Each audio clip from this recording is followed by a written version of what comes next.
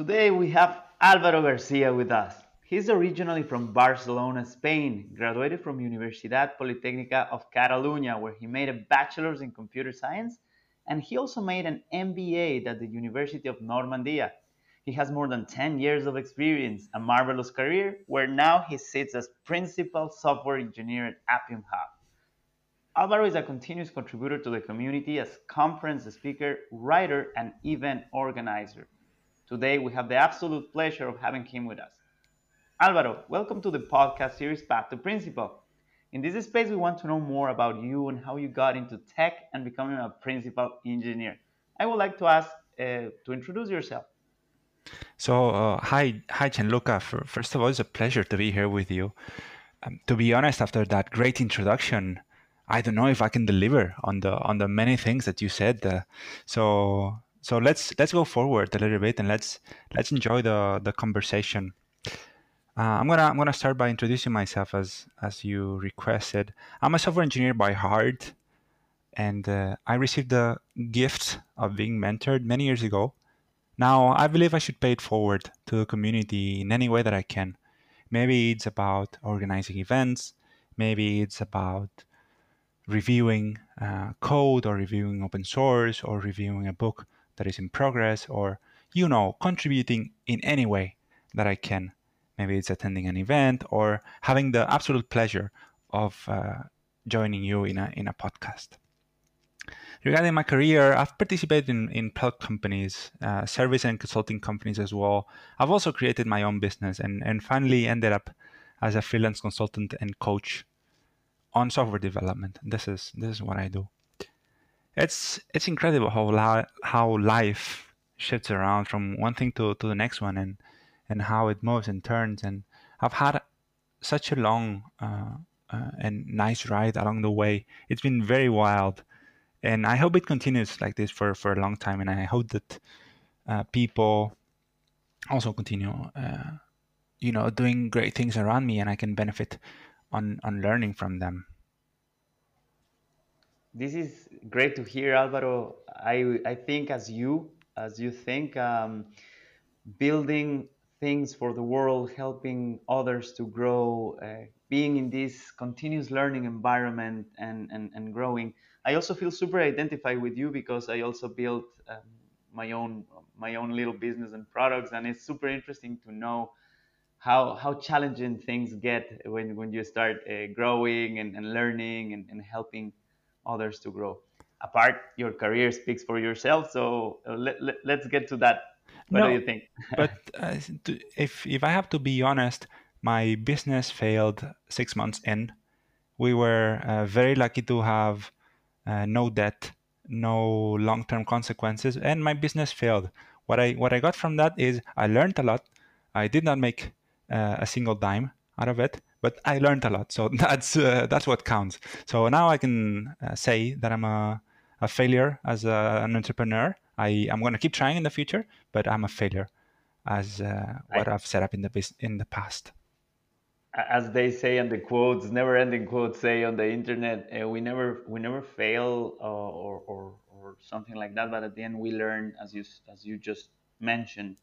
And I think it's super important to acknowledge this because I do not think even one single entrepreneur that has gotten in the first one, maybe one or two, I don't know, but it's super hard. So I'm pretty sure this learning will help you continue growing. Yes, Um, hopefully. Perfect, Alvaro. So you have an amazing experience, but I want you to tell me and our listeners what made you seek the software engineering path. So that's a funny question, or that's a funny scenario at least. So I wasn't supposed to be a software engineer at first, but rather an architect. So I'm I'm speaking not in the sense of software architecture like a software architect, but in the rather classic terminology of dealing and working with buildings, projects, and construction. So as life turned out to be, a last minute change in my career made me choose the software engineering path.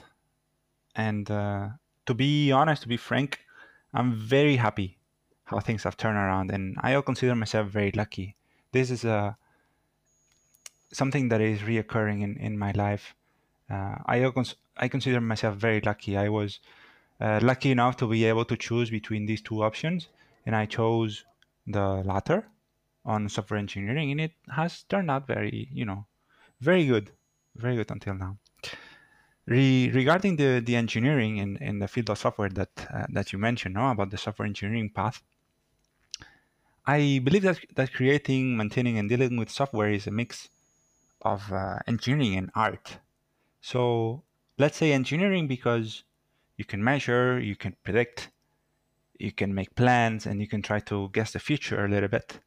And also art because there's a certain degree of aesthetics in what we do, on the usability of the products we create, on the experience of using our software. What kind of sensations and emotions do you get from using it, both from the user point of view, no, user experience, and also from the developer, which is called the developer experience. What kind of experiences and what kind of feelings and emotions and sensations do your developers get from using the software? So let's say working on a legacy code base that you don't really enjoy is not so pleasurable, or it's not such a good developer experience, DX, as working on something that is also legacy, but you also enjoy and you see get better every day and see that you can improve, etc., etc. I'm also interested in predicting the ilities, so quality attributes of a software solution. No, the source for this is Building Evolutionary Architectures by Ford, Parsons, and Kua. So predicting the ilities based on the few information details that we know at the beginning of the project, which is usually when we know less or about the nature of the situation. I'm also interested in reducing the cost, hence the economics of it, hence related to the software engineering that you mentioned. Because after all, software is very expensive. So I would like to make it cheaper and make it more affordable and make it um, available for everyone who would like to enjoy it. I really like your mentality, Alvaro. First, having the opportunity to change from a classic architect role to software engineer, and then seeing and looking at software as a whole, as a craft. I think it's just marvelous because at the end, it's a really good way of building it, being an all-round principal software engineer. This Yeah, is this is great. I think so as well. I think so as well. I think that bringing other areas of knowledge or other disciplines into software is very interesting. If you treat software like a process, like we design, then we implement, then we test, then we deliver, you're missing a lot of things. So especially with craft analogy that you mentioned, it, I think this is very powerful for software too. Yeah, I really agree. Let's always remember that this is an art and a mix also of engineering. Thank you for this mindset, Alvaro. Now, we need to start defining what a principal and a staff software engineer do, right? It differs in different companies. We have had several different principal engineers from diverse companies. So, can you tell us more about your path to becoming a principal software engineer? Yeah, sure. So as you've mentioned, there are as many principal engineers as people doing the job or the role. So I'm not trying to come up with a definitive answer on this, but I would like to give you my point of view, right? So as you've mentioned, a principal software engineer encompasses many different activities, roles, tasks, etc. So my point of view on the issue is I've helped, let's say, multiple teams design and deliver working software. This concept from XP and from architecture of working software, whether it is helping them to choose the right technology or applying the design patterns or teaching some process improvements. We're back to the same idea of this well-rounded professional, this well-rounded crafter to the field of software. So software is not only coding, it's not only testing, it's not only process, but it's a mix of it, right? So the more you see software as a whole, as a complete unit, the more you can benefit from it, and the more you can improve it, right? So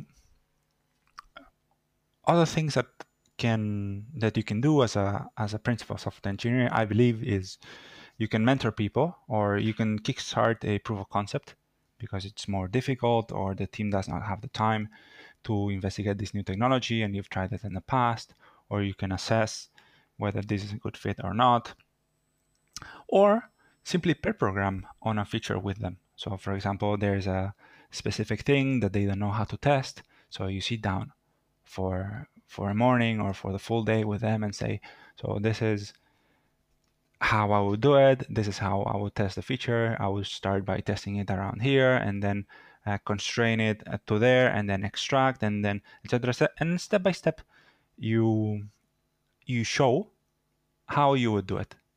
Show in the sense of you demonstrate how you do it, not showing in the sense of telling them how to, but rather the humble view of, I don't know how to do it, but if I had to, I would do it this way because X, Y, and Z. So I would do it this way because I have the impression that the code is, I don't know, flaky around this part and the more robust around this other. So we're going to take this path, no? So I've also participated in projects as an internal consultant, we would say.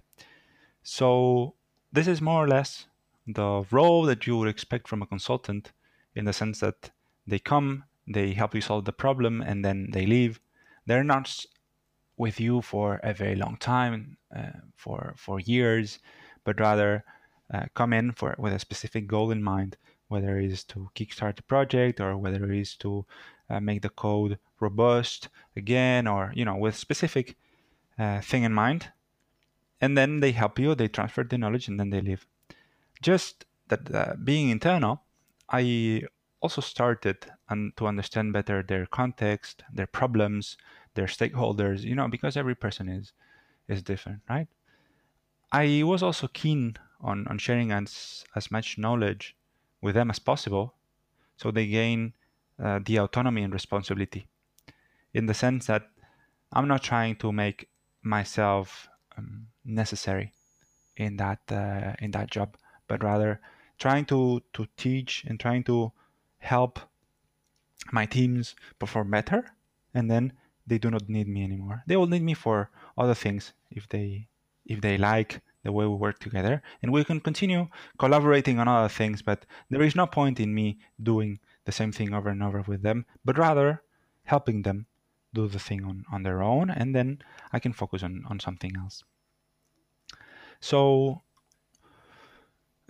of course, as a small disclaimer, so this much autonomy and responsibility as possible within the given scenario, right? So you cannot give 100% at once without being sure that this is going to be effective and this is going to be productive for the whole.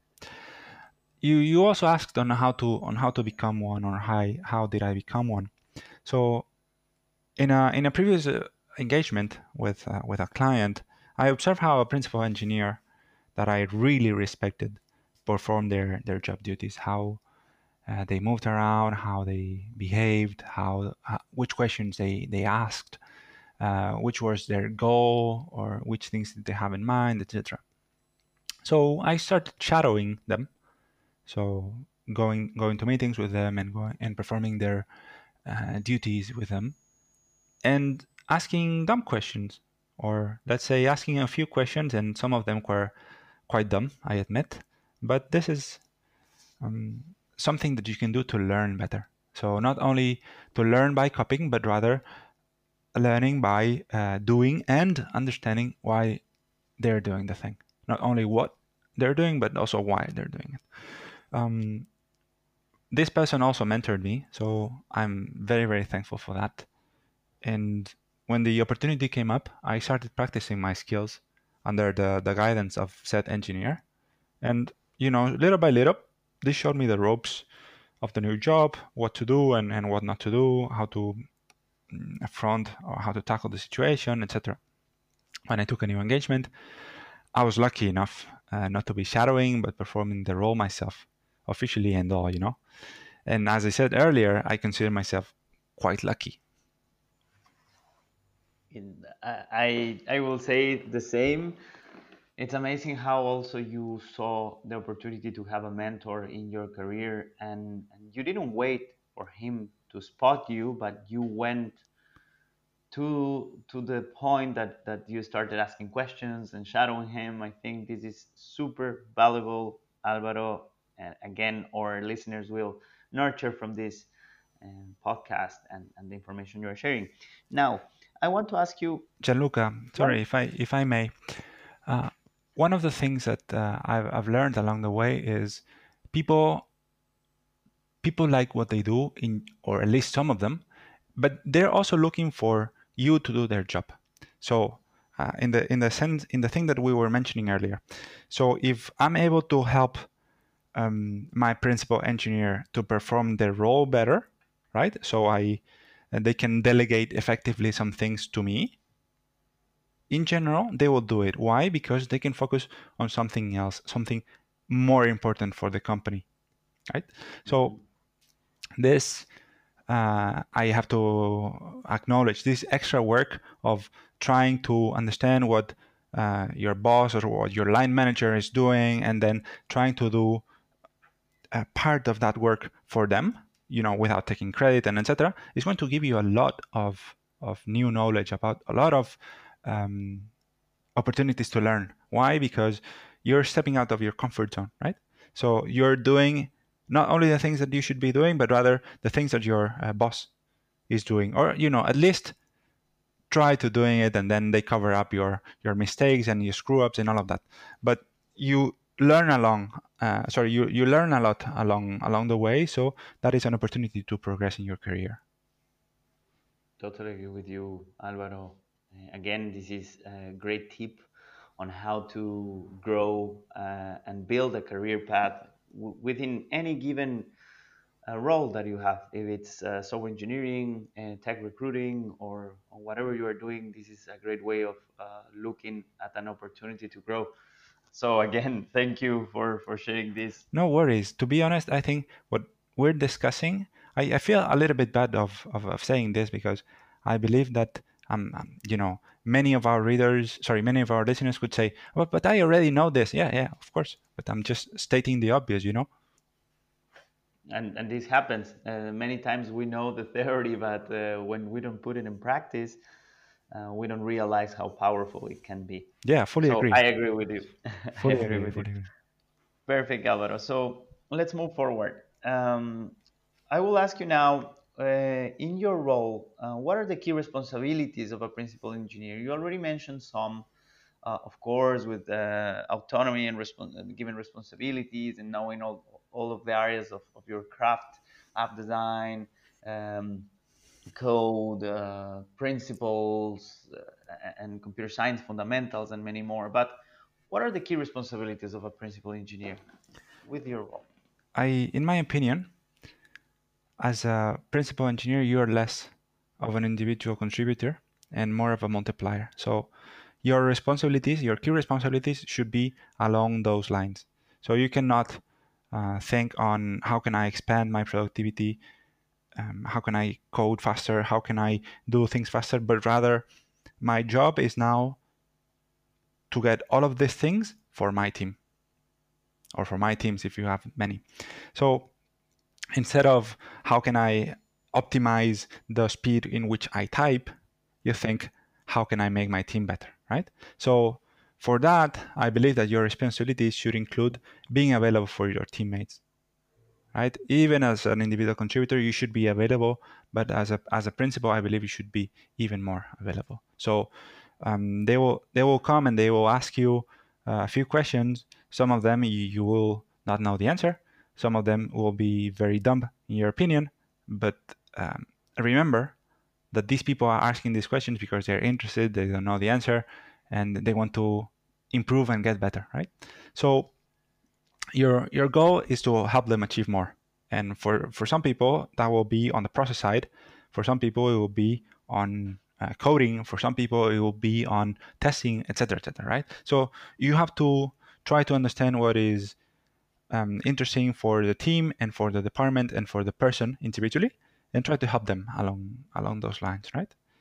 So as you can imagine, by being open to many questions and working together with people, that makes you somewhat reactive to their needs. So that makes you not proactive in the sense that I decide that we need to be doing this, but rather I am reactive on the things that they ask, and then that causes me my shift to focus. No, so as I believe that as a responsibility, you need to be aware of what they're doing, even if you're not fully involved in their tasks. So let's say you have an idea of the epic or the big chunk of work they're working on, not specifically, the concrete feature.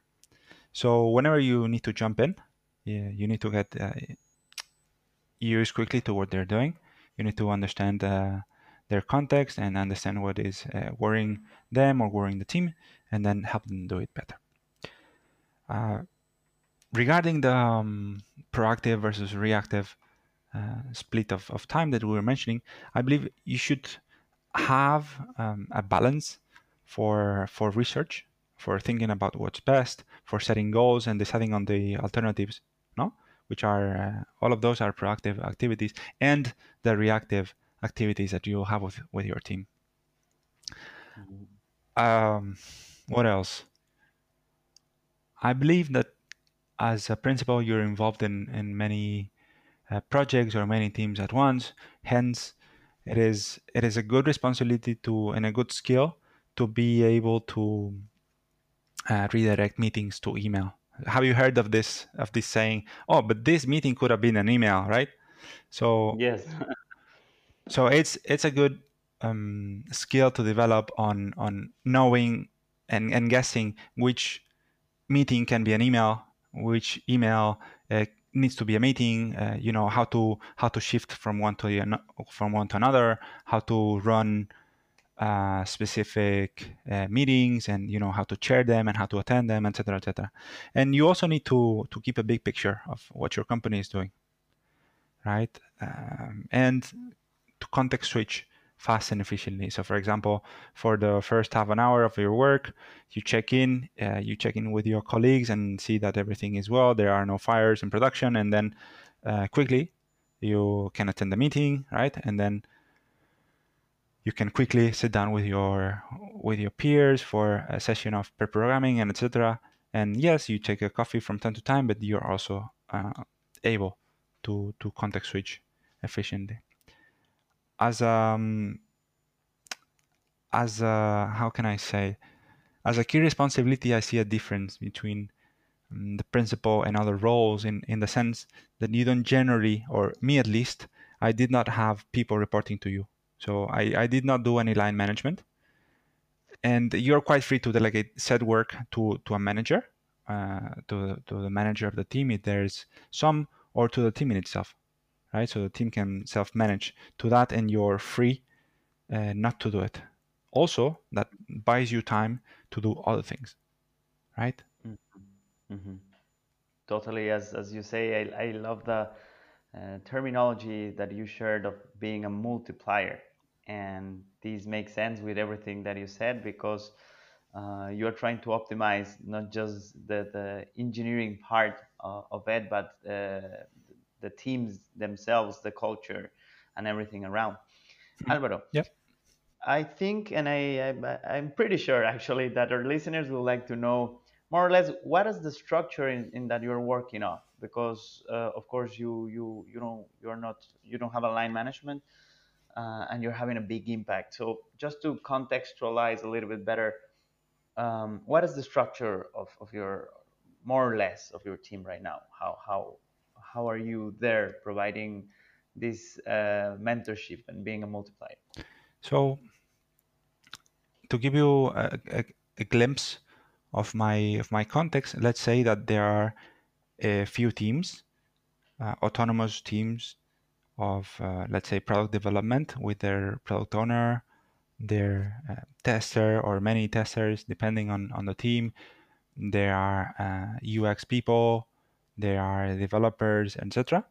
And those teams usually report to the head of a department or to a VP. Depends on the case, right? But the thing is, I'm not in there to do any line management. That was your question about, no? So I'm not in there to do any line management. They don't report to me. I don't decide or on holidays, on salary, on whether they can change teams or not. That is not my responsibility. I don't want it. I prefer to focus on other parts. So I'm kind of I also report to that same head of the department or VP, right? And we try to help the teams perform better. So for a specific team, it might be on product or on on process side or on coding side, etc. So the thing is, I have delegated even up, right? Which is a little bit weird to understand at first, but I'm not taking care of that responsibility because somebody else higher in the organization than me is taking care of, right? So I can focus my attention on something else. Totally Does it make sense to multiplier you? again. Yes, yes, it's superb, and again, I'm thinking on the whole impact that you're having because it's cross functional. You are directly reporting to this head off, and as all the other EMs or Engineering POs, managers, and yeah. yes, and then all the engineers that are involved in this team. So it's amazing to see how much of an impact a principal software engineer has. So Well, thank you for the not kind only, words. no, it's really good. It's super interesting. Now let's move forward, Alvaro. Mhm. Already as a principal, what has been the most exciting challenge that you had? Well, that's a tough question. I don't know if I can answer it fully, but one experience that comes to mind, one project that comes to my mind is I remember I participated in a legacy code project as as a principal, in which, and I'm trying to recap the things. Uh, the project was, if I'm not mistaken, the project was trying to recover from a financial disaster. In the past, the project was in the field of printing. Let's say you have a few pictures and a few memories, no? And you want to print them in an album of some kind. The the project in itself was not running very well. The product was more or less okay-ish financially. So it was slightly profitable, but very expensive in terms of maintenance.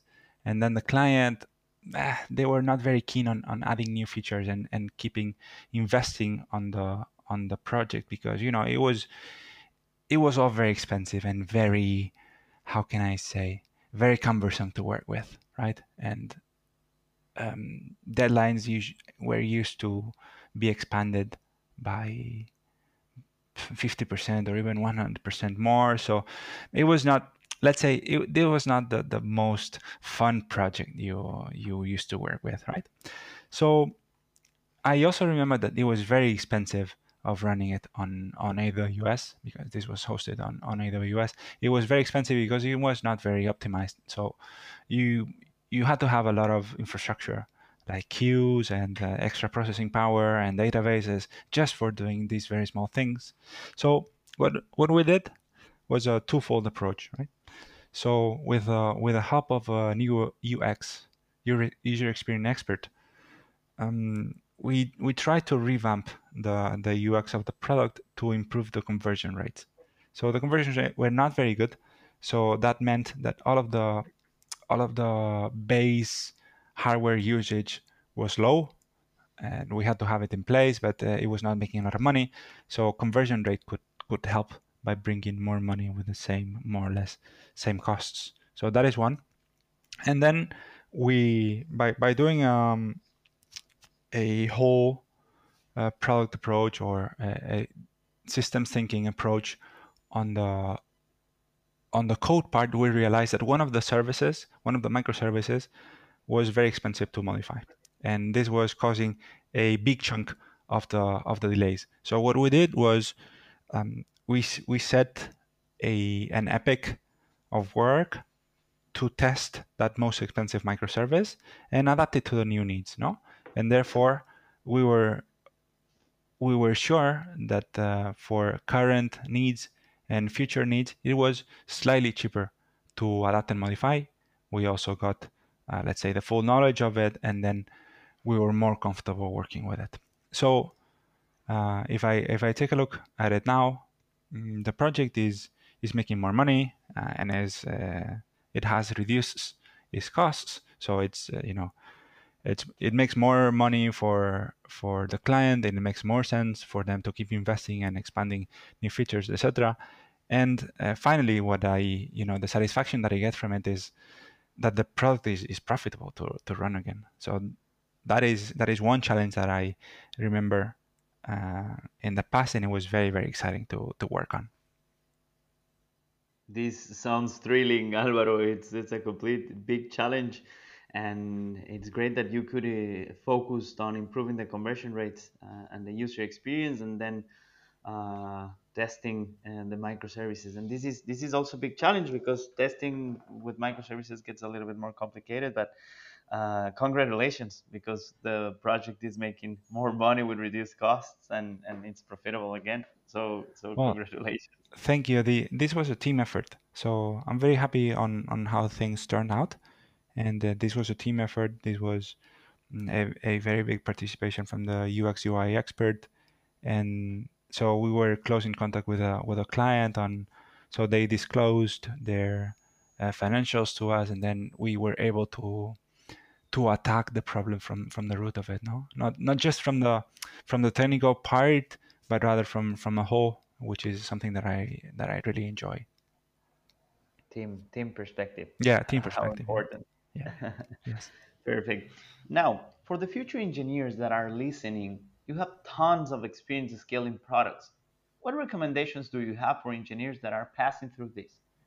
So if I go back to my previous story, I think that especially in a small company or client, it's also your responsibility to make the project profitable.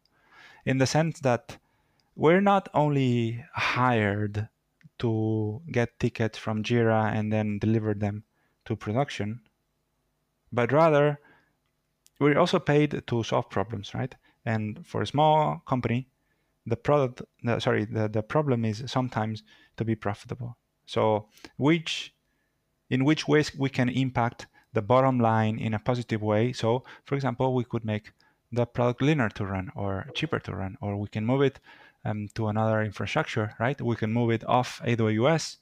In some examples, we can move it to AWS. In others, we can optimize here and there. We can choose one technology instead of another for making it cheaper to run or for making it more profitable, etc. Right? And let's say if you're not in a small company and you don't have a saying in which ways do you run this, or it has been decided higher up, or etc. I think that a good way of checking whether of scaling, no? Of scaling that product that you were mentioning, Gianluca, is canary releases. So canary releases, I'm sure most of the people are used to the concept. Maybe not so many with a name because it's relatively new. So it's a way of deploying and releasing a part of your fleet of servers with the new server version. So imagine you have 100 servers running, and then you take two of them and put the new version in there, and then you can compare in real time what's the conversion rate from the new one from the to the old one, or what are the costs, or whether it suffers from some hiccups, or whether it works better or not. And then after that, after you have successfully tested the deploy and release with that specific version, etc., you can decide to scale the new software version to the other environments, right? And then you can little by little start scaling in terms of performance or in terms of number of features or in terms of that to the rest. So you can start small and build something that is useful for your clients, and then they get value from it, right? It benefits the users, etc. And then once you have validated the hypothesis, what you do is you try to make it leaner to the point in which makes sense. Not more, not less, okay, but leaner, because especially in the beginning when we kickstart a project or a product, we take some shortcuts, because it's not the same running for 5 concurrent users that from 5 million, right?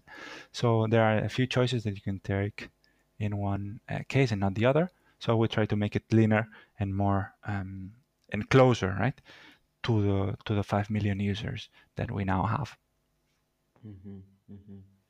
The importance of knowing how to scale from small to bigger situations. And as you say, in global, we are actually using the canary releases because having a way of doing segmentation and do not reducing the risks of of a big deploy or failures or so with them, it's really good. And also, as you said, it lets you test, and then if it works, you can iterate from there. So Yeah, great, I think you have a great, good great. point in there, Gianluca. Especially with a canary, what you can do is there are usually no a set of users in your user base which are eager to test the newest and latest and flashiest, right? So we usually call them the beta testers.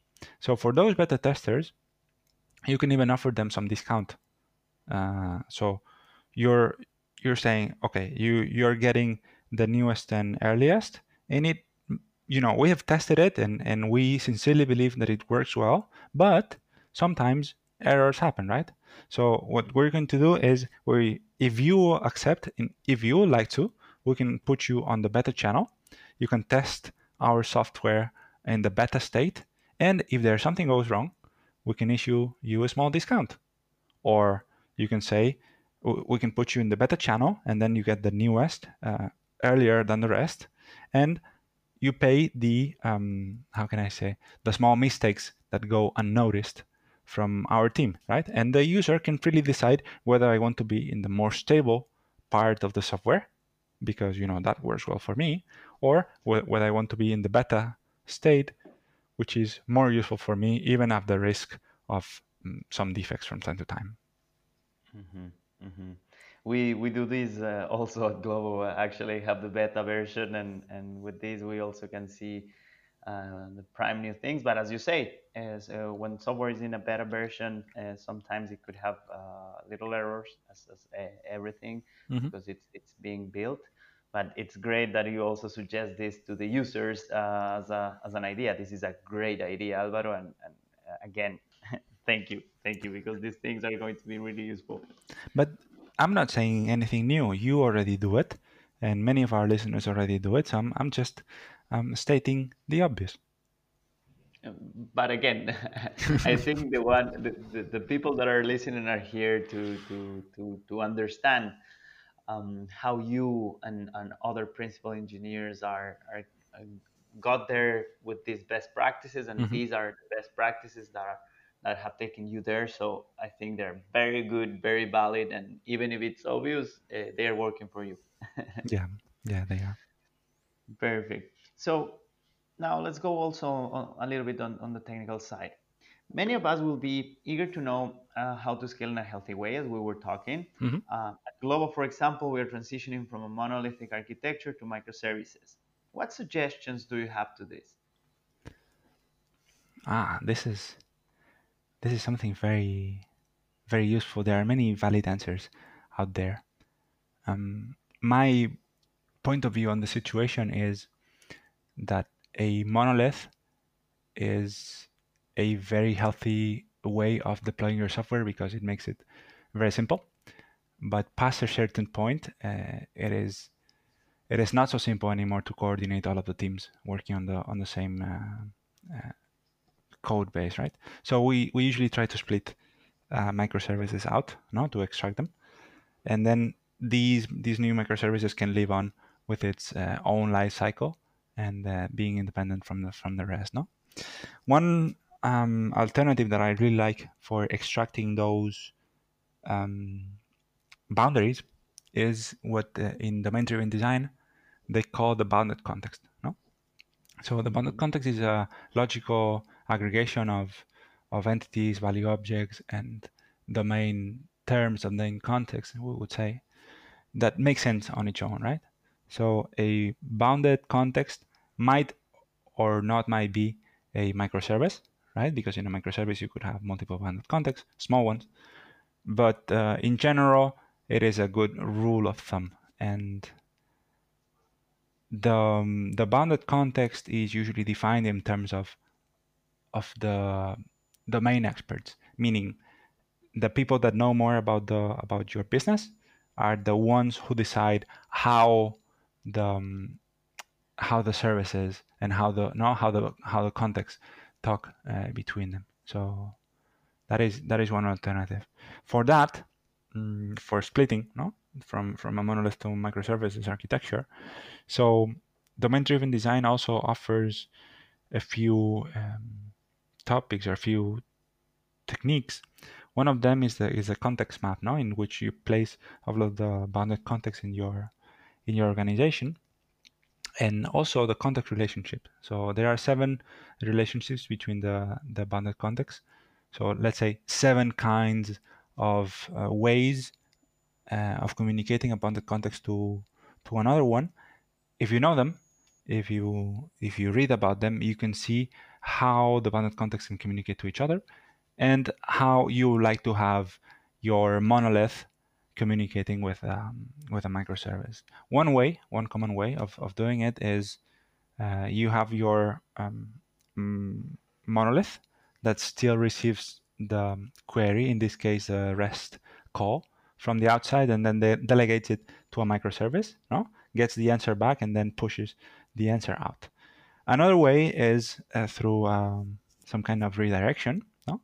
You still query the monolith, the nginx that you have in there redirects the answer to the query to the microservice, and then the microservice directly responds to nginx, no. So there are multiple ways. This is very interesting, domain-driven design, especially the red book and the blue book. A little bit hard to read, but very interesting with regards to bounded context and the map and the relationships and etc. First of all, thank you for both books, the red and blue books. Now, as a principal engineer, how do you keep up to date on technical topics?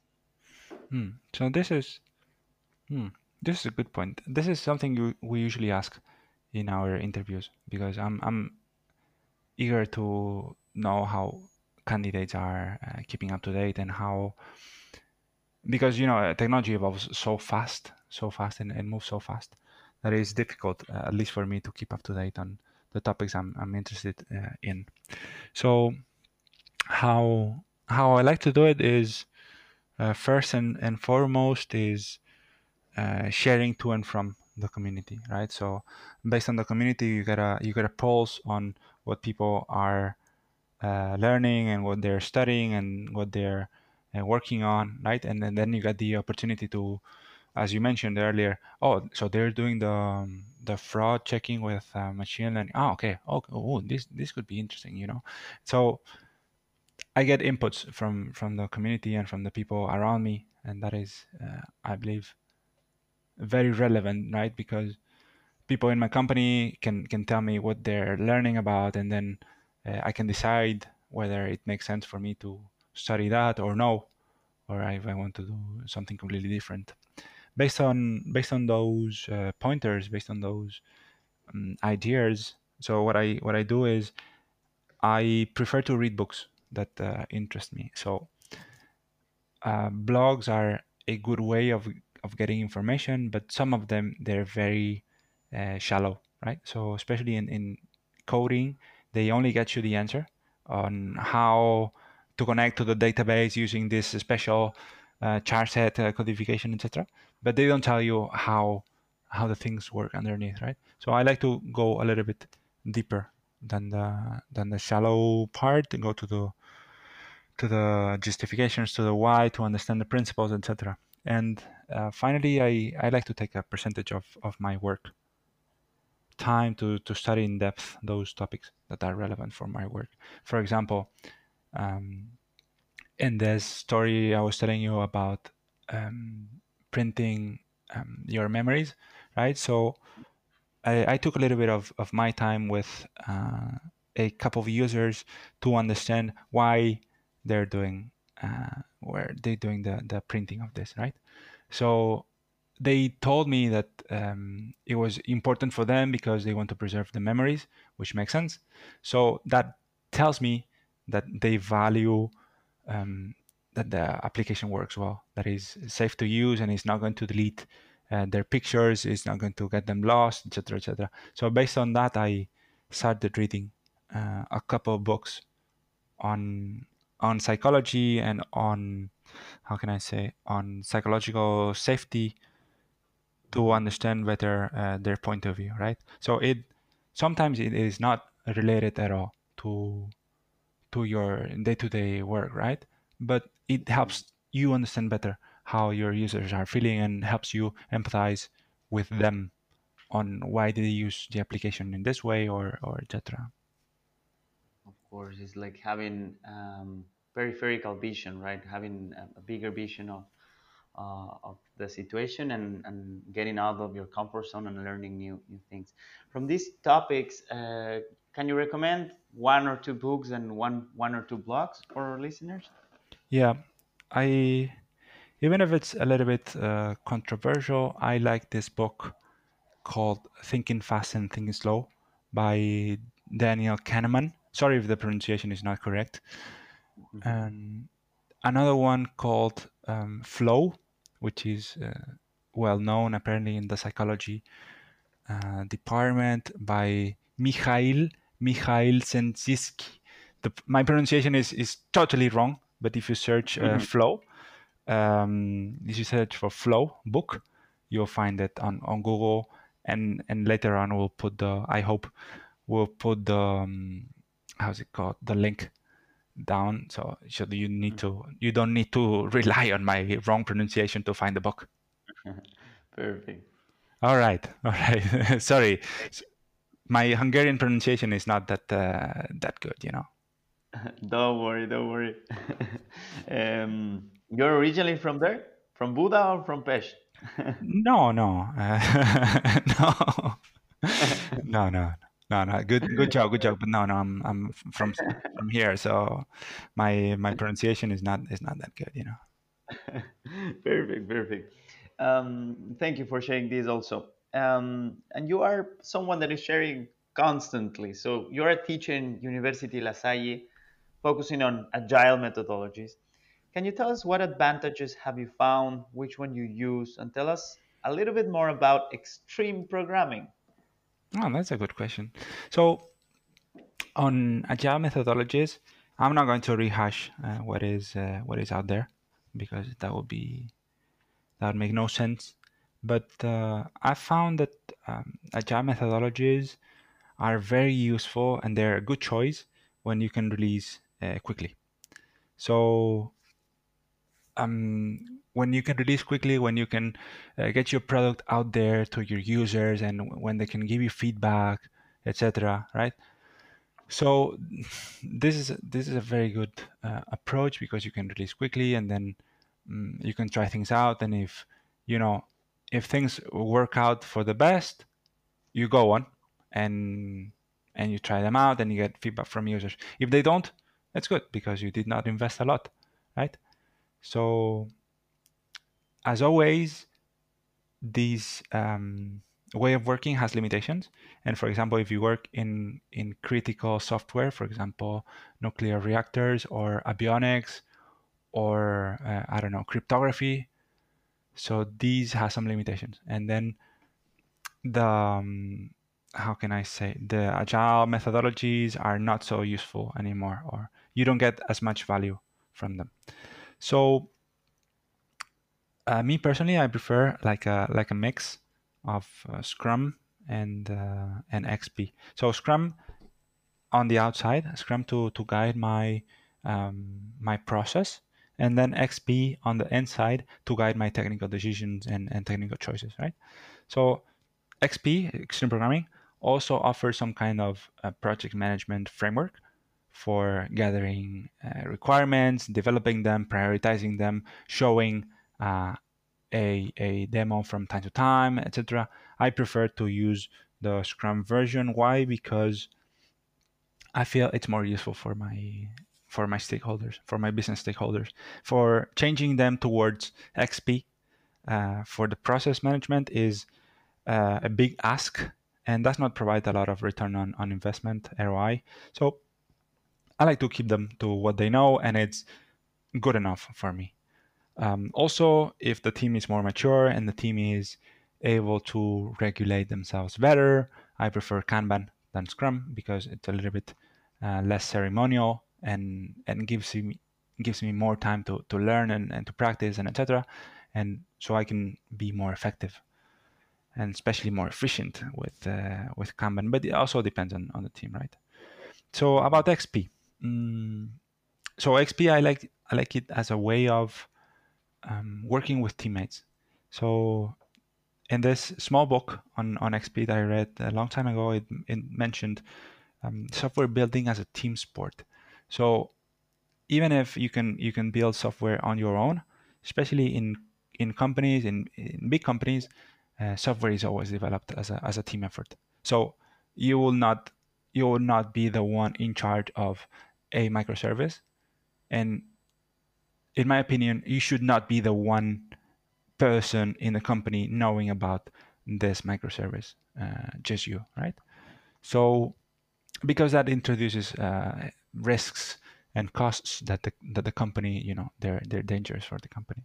So also what I like about XP proposes a few principles and a few values and a few practices. So what I get from it is, let's say, it makes working with my code a pleasure, right? So I know that my code is always up to date. It's never rusty. I can check I can verify the code that is sticks to my requirements with push of a button, and then I can always compile the code because I'm following continuous integration, and then my code is as simple as it should be, not more, not less, right? Following the simple design. So all of these um, makes my code, as I said, more pleasurable to work on. And after all, if we spend 8 hours at the office every day, and you make a big chunk of your work more pleasurable, so the better for everyone, right? Um, I really like the craft analogy that you mentioned in the beginning, and I like working with my tools and sharpening my tools and you know, making them better, and then after all, code is just another tool that I have in my toolbox to serve my stakeholders, right? So Mhm. why not make it better at a small cost for the improvement and for the benefit of everyone? Mhm. Mhm. Totally agree. Totally agree. I love. It's one of the few times that I've been hearing about extreme programming, and it's a pleasure of learning from you this topic. I love how you said software building as a team sport. That makes you also working with your code a pleasure, and always trying to keep it up to date. And about agile methodologies, as you said, it's very interesting to see where's the state of each team. Maybe sometimes you will apply more Scrum or others Kanban, and it's interesting to know. Thank you again for sharing this. Now, we have around 5 more minutes. So I'll try to keep it short. I know I speak a lot. I talk too much, so I'll try to keep it short this time. Don't worry that we're two that speak a lot. Don't worry, don't worry. Perfect. I think this is very important for our listeners. What key lesson you learned in the engineering field that you hold on to and use? So wow, no, that is a good point because you're asking on what people can. Okay, I said I would not talk too much, so let's try to stick to the point. Um, if you ask me, I would say there is so much knowledge in old, quote quote old, for our field books and articles, right? So there is so much, literally so much knowledge in the 60s, 70s, and 80s. There is object knowledge, right? Knowledge about objects, distributed computing, microservices. Even they they did not call it microservices back then, but a few principles apply, right? So if you get past the initial trees, you can see the forest, and you can see that some publishings back then were already talking about independent objects that talk to each other through an interface, and then they don't meddle with the implementation, and they try not to get too much knowledge about the rest, right? So this is kind of similar to what we have. So in that sense, disregarding the past, because it's not exactly our current problem, right? So microservices microservices versus objects. I consider this a big disadvantage, because having a good background in theory, no, whatever, it helps your current your current or future engagement. So having a good background in theory is a big plus in my opinion. Why reinvent the wheel? Trying to discover small details, theories, corollaries, when you can spend a fraction of the time reading, researching, and learning from the past, right? So why trying to inventing everything here, now following the not invented here syndrome, when you can spend a fraction of the cost learning from the past, right?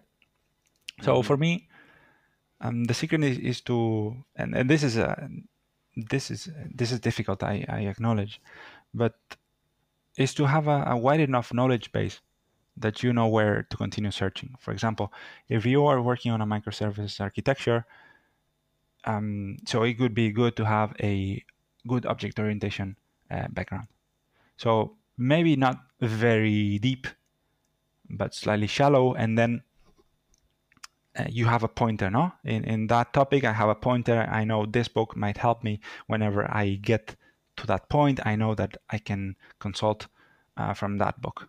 So by having these kind of pointers to more resources and more knowledge, you can research your current topic in time when you need it. So you don't need to remember all of the books that you read in the past, but rather, I know that whenever this topic comes around, I go to that book.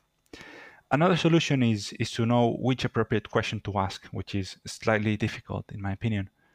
Whether it's to Google, to a colleague, to a mentor, to the community around you, etc. But let me give you an example. So let's say you have a doubt on designing a microservice, no? So a good question to ask Google is directly how to design an endpoint, right? Quote, quote.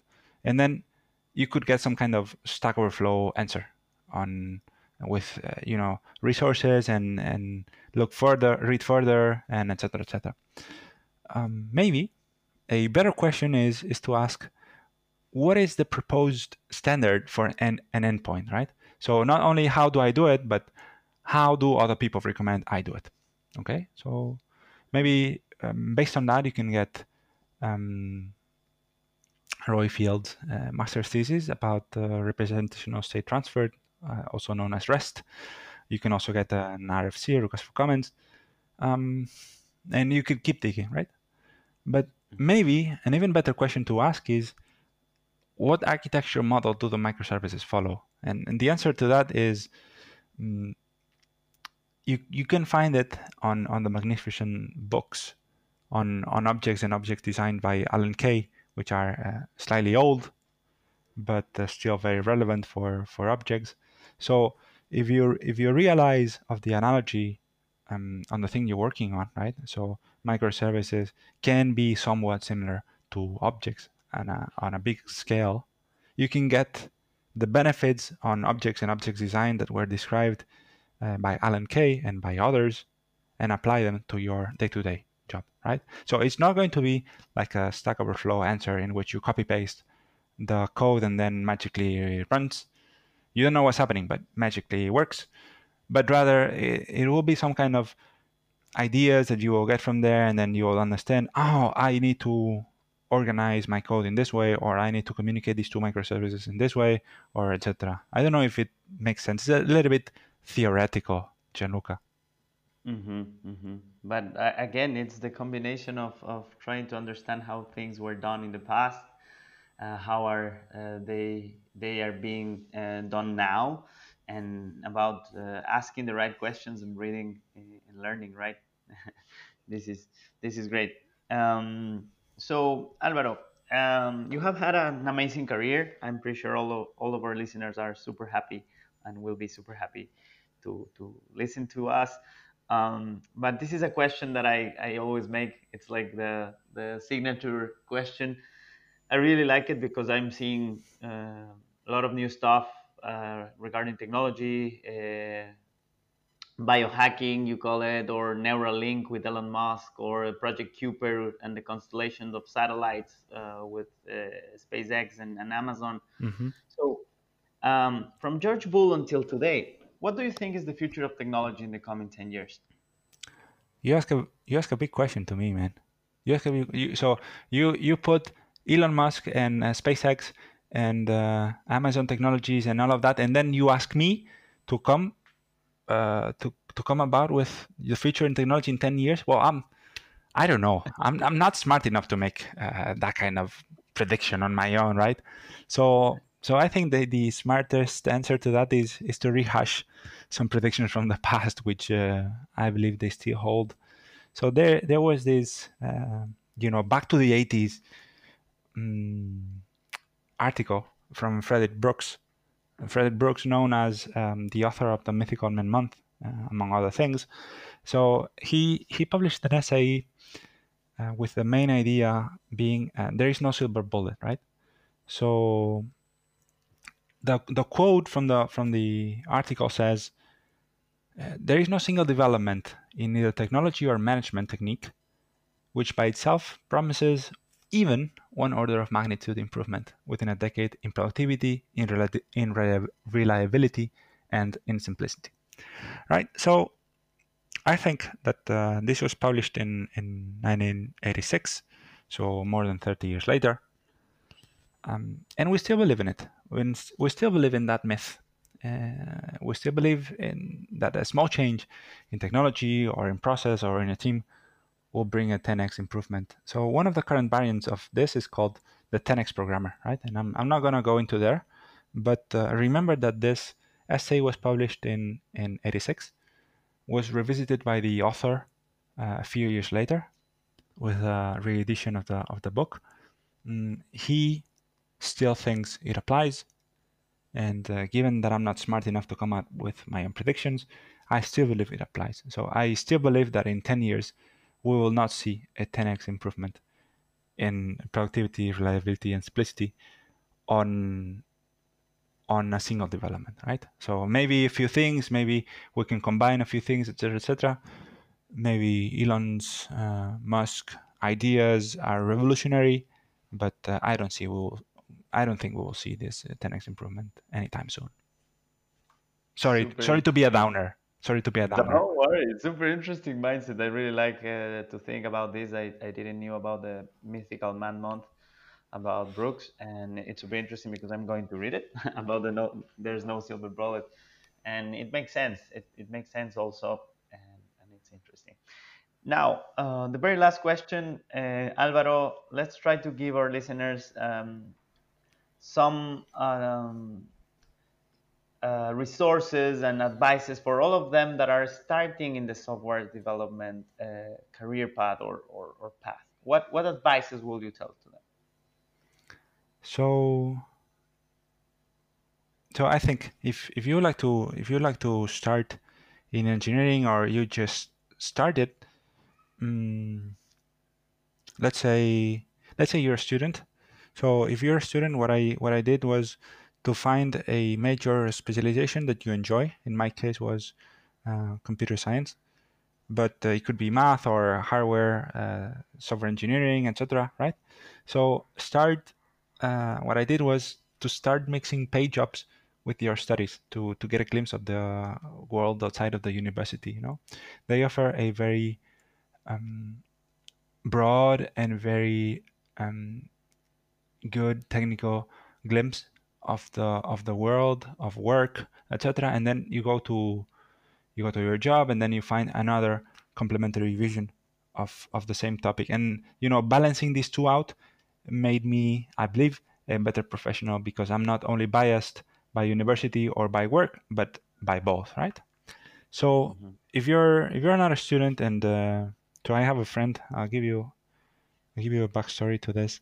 So if you're not a student anymore, maybe you're slightly older, or you have another career under your belt already.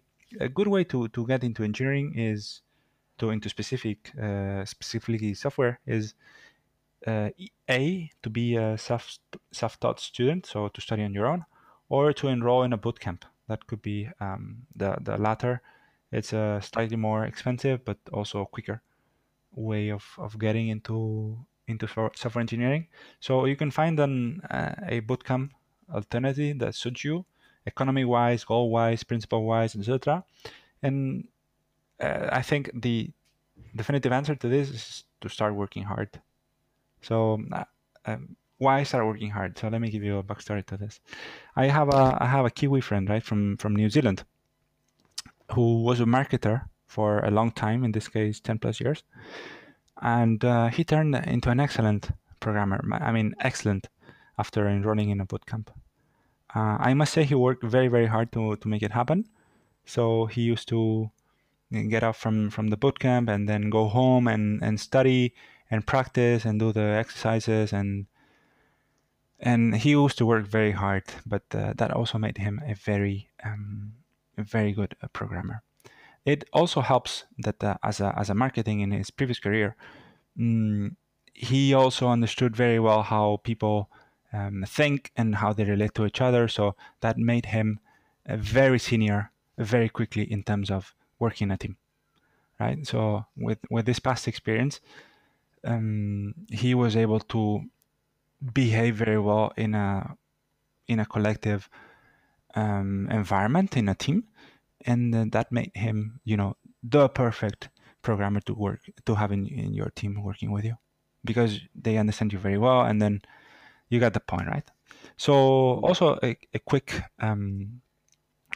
anecdote. This same friend that was studying on the bootcamp, well, apparently stars aligned, and him and the wife were having a baby by the same time that he finished the bootcamp. So imagine that you not only have a change in your career, but also you're studying full time, and then you're practicing, and then you go home and you have to take care of your newborn baby. So as I said, working hard could be one of the answers. In this case, in this friend's case, it really worked, but it might be different for everyone else outside. This is amazing to hear, Alvaro. Thank you for sharing this with all of us. I think it's super important to understand how hard work pays off. Thank you for sharing the ways of learning, boot camps, courses, universities, self-taught also, and also thank you for inspire people that maybe were not or are not in a software engineering career, and that they can make the change even if they are having kids. Yes. Yes, everything is possible if if you're lucky and you get in the right point, in the right time, in the right attitude. So in this case, it was not easy but highly rewarding. So it was a pleasure to work with them. Yeah. Thank you, Alvaro, for all of this amazing class about software and how you got into principal engineering. We ran out of time, but it has been an absolute pleasure meeting you. Thank you again, and nothing. Looking forward to continue sharing with you. We will post. I will post your open source links also on Hmm. the description, for so our listeners will have them. So thank you again, Alvaro. Well, thank you again for having me. It was a pleasure, Gianluca. Uh, have a really good day ahead. Bye, Alvaro. And you. Bye bye. My show. This is